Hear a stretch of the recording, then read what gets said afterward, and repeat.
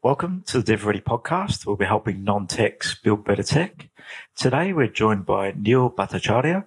She is a consultant at Infosys, looking at UX and also CX, so how we can actually improve the customer experience and also the UI within solutions as well. Neil, thanks for joining us. Thank you, Andrew. Thanks for the glorious introduction as well.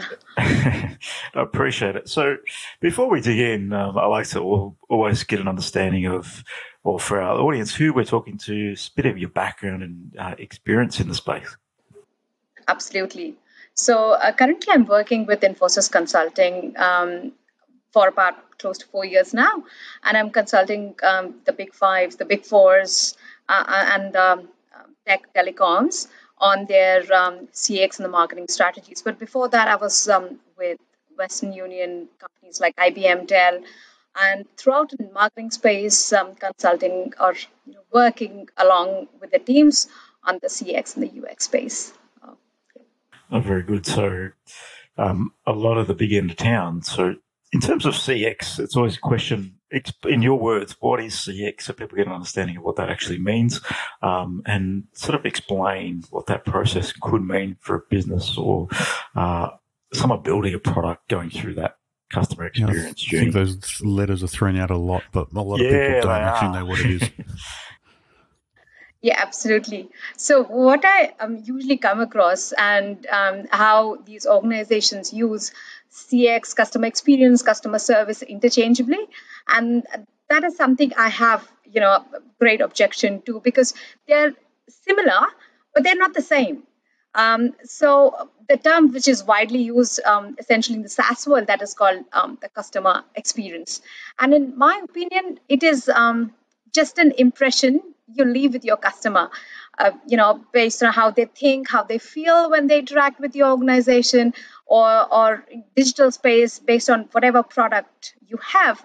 And later you can get on to more serious customer journey mapping platforms or whatever you may call it. But the basis of it is just an experience. And there are some activities which are associated with customer experience, and that might help us identify what is CX versus what is customer service. And those would be the support channels, like doing the NPS scores for the customers to know how they feel about it, or minimizing the friction while they're in the checkout process. From if you have a digital transaction going, and building the policies, practicing positive communication, and so on. Yeah, so obviously experience is something you mentioned NPS scores, but how do we really understand how a customer is experiencing our brand or our business? It's probably a question that people would like to think about, especially if they're starting out or thinking about it conceptually. How would they manage this from understanding the way the customer experiences their business? Yeah, sure.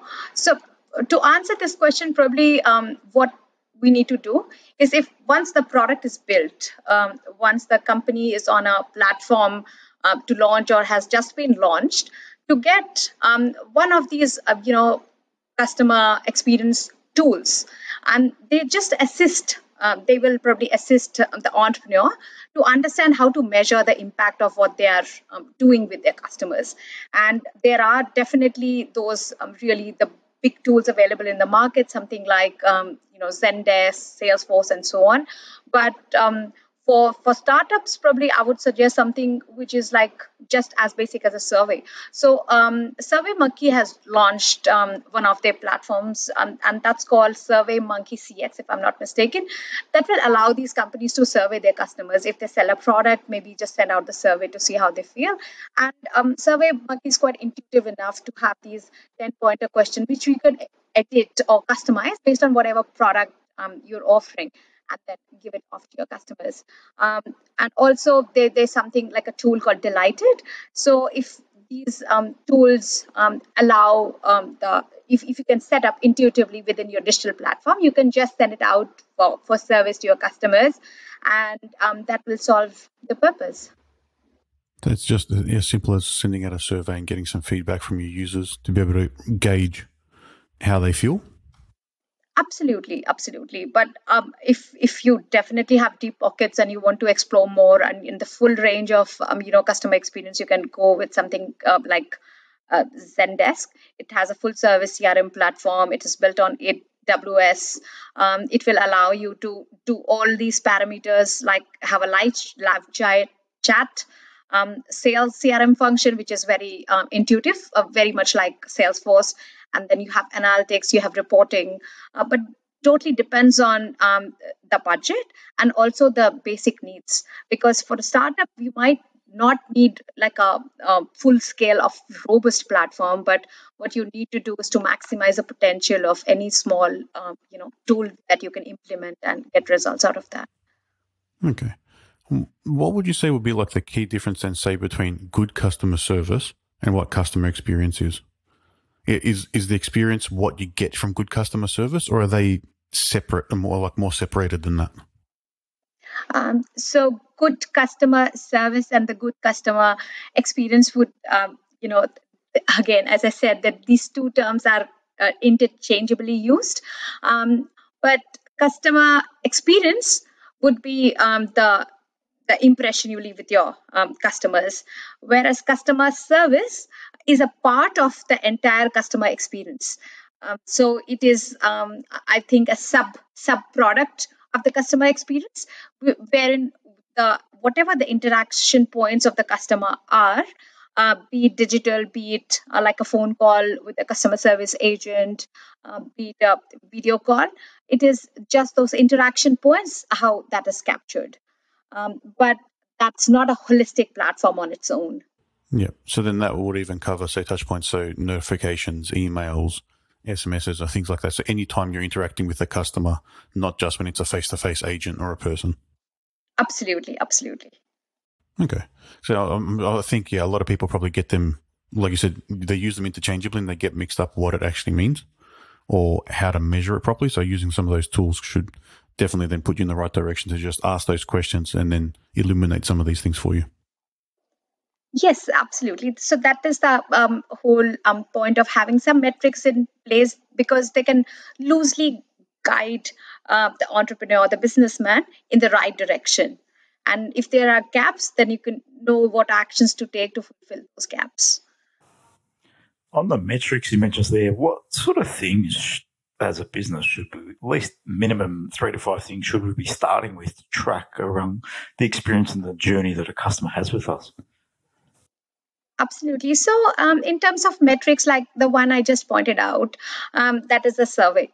So, survey allows the organization to know the NPS scores, and based on the answers of the survey, you can, have like a benchmark for your organization that works, and have questions like out of 10. If they are more than 8, then you can probably give yourself a higher NPS scores, as opposed to if you get a score of less than 4, then you could give yourself a lower NPS score. But definitely does not have to be a questionnaire of 10. You can also have something like a question how good your experience was. You can have 5 stars, 4 stars, 3 stars. So NPS probably is something which I would recommend organization to start off with. An average score, say below 7, would suggest you are having serious customer experience issues, and you need to go and see the entire supply chain or the entire chain to see whereon you can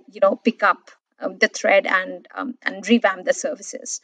And then there are other CSAT scores, which essentially is a conduct customer satisfaction surveys, which on a periodic basis just ensures the positive performance. Then you have average customer lifetime value. This is for more established businesses, for businesses who are in business or in service for more than 6 months to a year, because then they would know if what the customer churn is like, how many people are staying with the customer, what the customer loyalty is like, and if they are referring new customers and all. And of course, there's return rates to suggest that the higher than average return rates suggest that your customer experience isn't giving customers the information they need to make a decision. Okay. I was going to say, what is the NPS score? I'm not familiar with that term. Yes, so an NPS score is essentially the satisfaction score. I can't really recall because we use NPS so extensively. Uh, it is I what think the it's. full form of. I googled it in the background, so I pretended that Oh, I knew it. It's awesome. a net promoter score. Oh, So, yes, yes. yes, I imagine that's how, like, from 1 to 10, how would you promote or our products and services to your friends? That might be one simple question around that to give you a bit of an understanding. But that's what I assume it would be. Yes, yes, it is. Yeah. Perfect. Pardon my fuzzy That's brain. Oh, that's okay. okay. When we use acronyms, and it always, we No, I'm lose sure there's a few other train of people what it listening, is. unlike like me, who don't know what it is. Yeah. No, Okay, so same boat then over here. getting those metrics in place will give you a clearer picture of how customers feel about your business, if they'd refer you or recommend you to their friends or family or other people. And then what does that as an overall, how useful is that to your business, would you say? Or like, what can you use that to drive forward with? So, NPS scores give an understanding to the business based on what the question is. So, if you're just depending on the 5-star, 4-star, 3-star reviews, then you would know where exactly the problem is. So, these are the customers you need to watch out for. You need to go out to them with, say more detailed surveys to understand where exactly what the problem was. Was the problem with the product? Was the problem with the whole experience they had while they were ordering the product? Was the problem with the receiving the product? Maybe there was a delay. So you need to pinpoint based on the service to know where the problem was and then address the issue. So NPS score is just a starting point to help organizations understand where the issue is and what they can do to mitigate those issues. Oh, okay, so that's the thread you're pulling that you mentioned earlier. So just point in the right direction. Gives you some clarity on something that you might not have known if you hadn't gone through that process. Absolutely. A term in this area I've heard is the value chain, how you manage the customer through the value chain in the business. And that might be specific areas of the business where they go from early stage pre-sales to onboarding to support, interacting with accounts. All these bits and pieces are part of the value chain, and then one thing may fall down. How do we look at strategizing this as a business holistically and understanding all the little bits that a customer may interact with? What areas should we be focusing on first? Because some of this stuff may take time. What would you recommend there? In terms of the value chain, I think the first step is to understand what are the kind of people and personas you're catering to. So persona is a term we use in CX a lot, but essentially it is the kind of people you're catering to, what kind of business you have, and then understand and then break down the entire process into small bits and pieces to see how you're fulfilling those needs. For example, you need data such as age, gender, location, the habits of the people you're catering to, their interest, and knowing all these information about your customer will just help you customize your product, your services, your communication to these people in a more holistic way. And it will help you allow you to know their pain points and then how to cater to their pain points, how to deliver a solution to them. So I think the first step, while understanding, or if you want to break down the entire value chain, to know is how can you create personas out of your customers. For example, an exercise we do quite often is to personify the target audience. For example, if the target audience is a middle-aged person living in a urban city of Australia, we will call that guy Brad and see how does Brad's life look like. Brad has 2 kids. Brad has a dog. Brad has a house in the suburbs. Brad commutes, drives down to work, or he takes the train. What does Brad like? He drinks coffee. He likes wine. So things like that. We'll personify Brad and see where our products fits into Brad's lifestyle. And then cater the communication to see what Brad's checking out so that we know exactly how to reach out to Brad. and so on. And based on personification of that customer, then the next step for us is to go and create probably a journey map to see, okay, what does Brad do on a day-to-day basis? Where does he stop?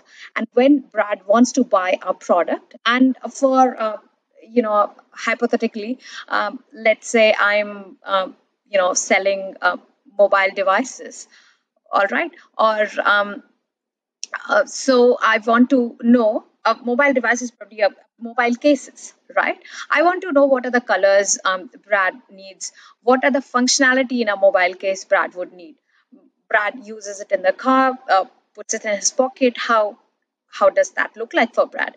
And then based on that, create a map. And then based on what his interests are, for leisure, like he would read a tech magazine, I would go and advertise there. I would go and advertise, do adverts or ads on places where Brad goes to, and based on that, I'll complete that journey for Brad. And then and millions of other customers who are like Brad, who we want to reach out to. That would probably set us a clear goal for how we are attempting to do that. I always just on the personas, I always find that quite fascinating.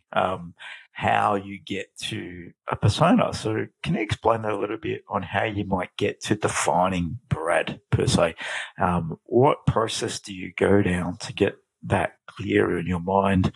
Because I think you mentioned one thing there quite interesting that I haven't heard specifically before is you're going to advertise in the places that Brad hangs out in, not relative to your product, but what he's actually engaging in around his lifestyle. So, how do you get to the definition of the personas? Is that just research surveying? What do you generally do in that space? Actually, mix of all of it, and also it has a fair bit of intuition, added to that. If I have a product which is something like a agronomic baby carrier, then I would target age groups where people have little kids and would need to use the baby carrier. So I would probably target people between 25 to 35 and see what their average lifestyle is like. For example, people who have already had children before, they would sometimes rely on using hand-me-downs. But people who have first-time parents would want to have the best for their baby. And if my product is launching at the time of the birth, that is when I would love to target.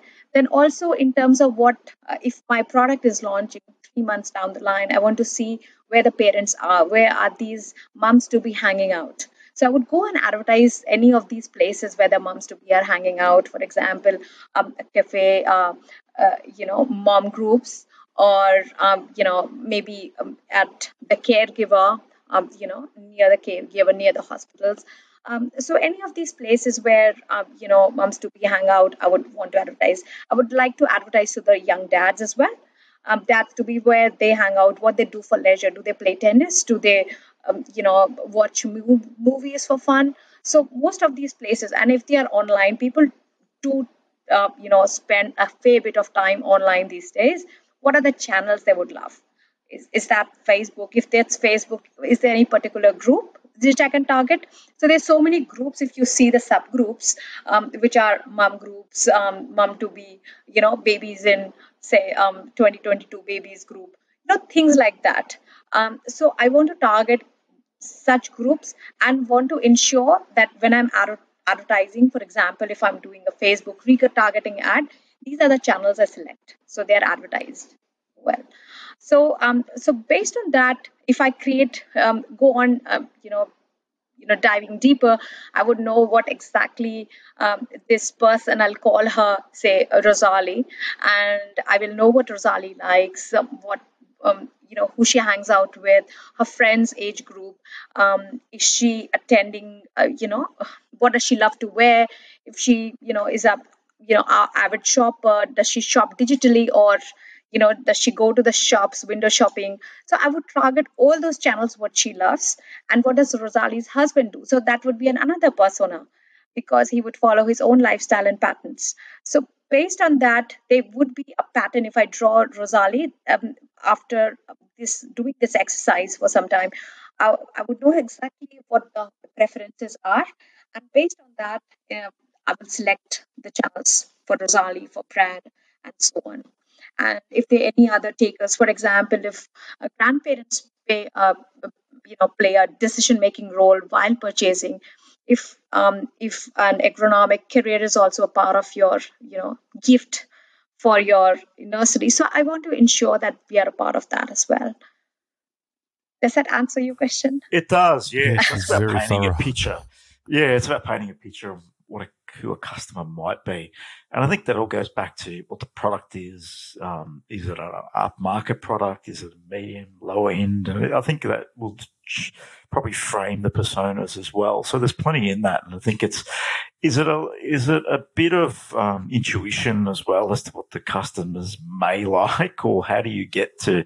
There's no one answer as this group online that I can find, but like, what is it that drives that? Is it the research behind it? What research gives you those little jigsaw puzzles, really putting it together? It's Yeah, a picture of the absolutely. person.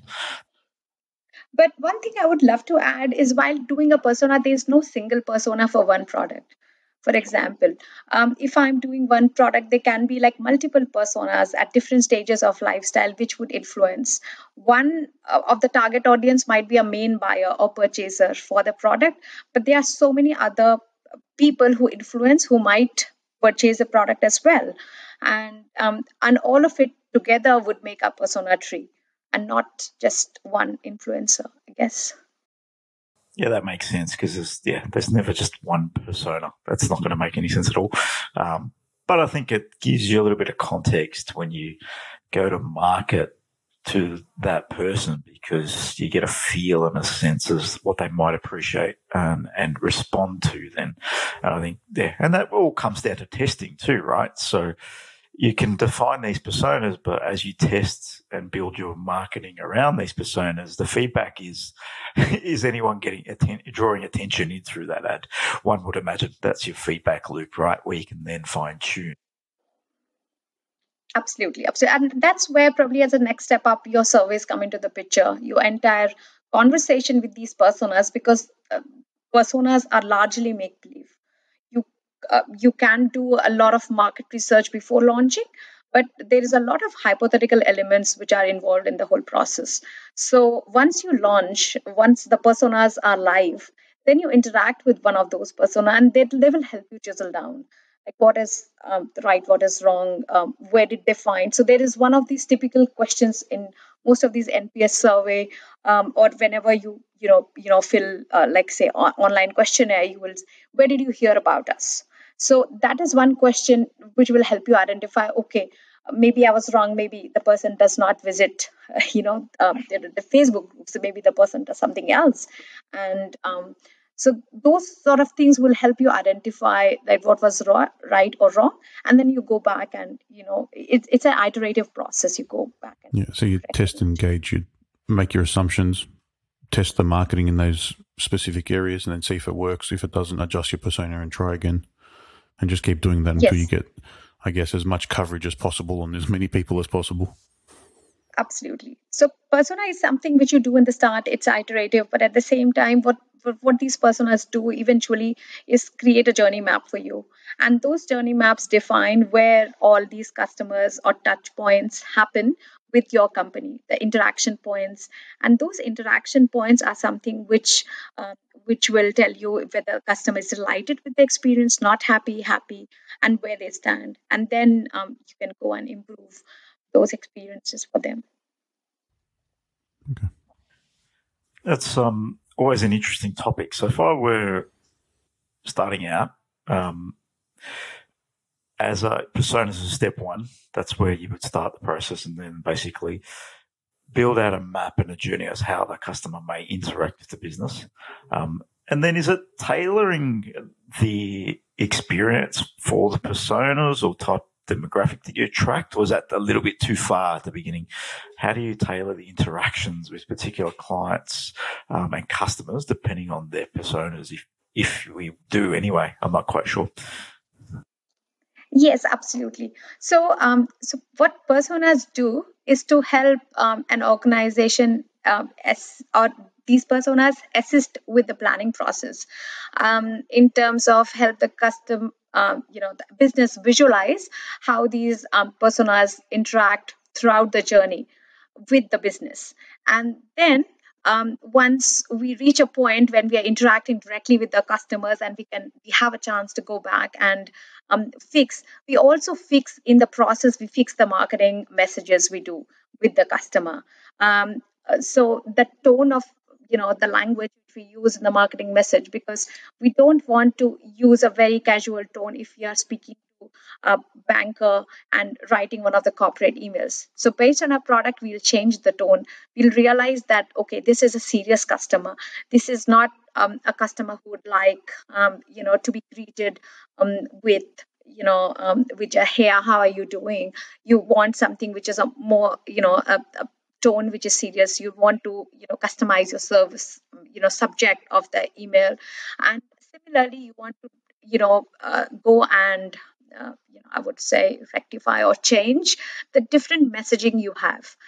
What are the channels we are using? Are you using LinkedIn to promote yourself, or are you using Facebook, or you're using Twitter? If you're doing all three, then what is the tone of language that you're using? Because now these three are so diversified channels. And some also use say TikTok. So depending these personas will help you select your right channel for your right audience, and help you curate the messaging for each of these. If you're writing white papers as opposed to doing videos, then what is the content of the white paper? If you're doing webinar, then it will help you do that. And I'm guessing there's a lot of like A/B testing inside of all of those as well. Did you get the right message for the right channel? Absolutely. So CX is entwined to the marketing of the business. It's like just a part of it. So CX is just one part of it, but what it helps eventually is to probably channelize or chisel your marketing. I think it seems when you discuss it and frame it, it all is very intertwined with marketing and how we might market to our customers.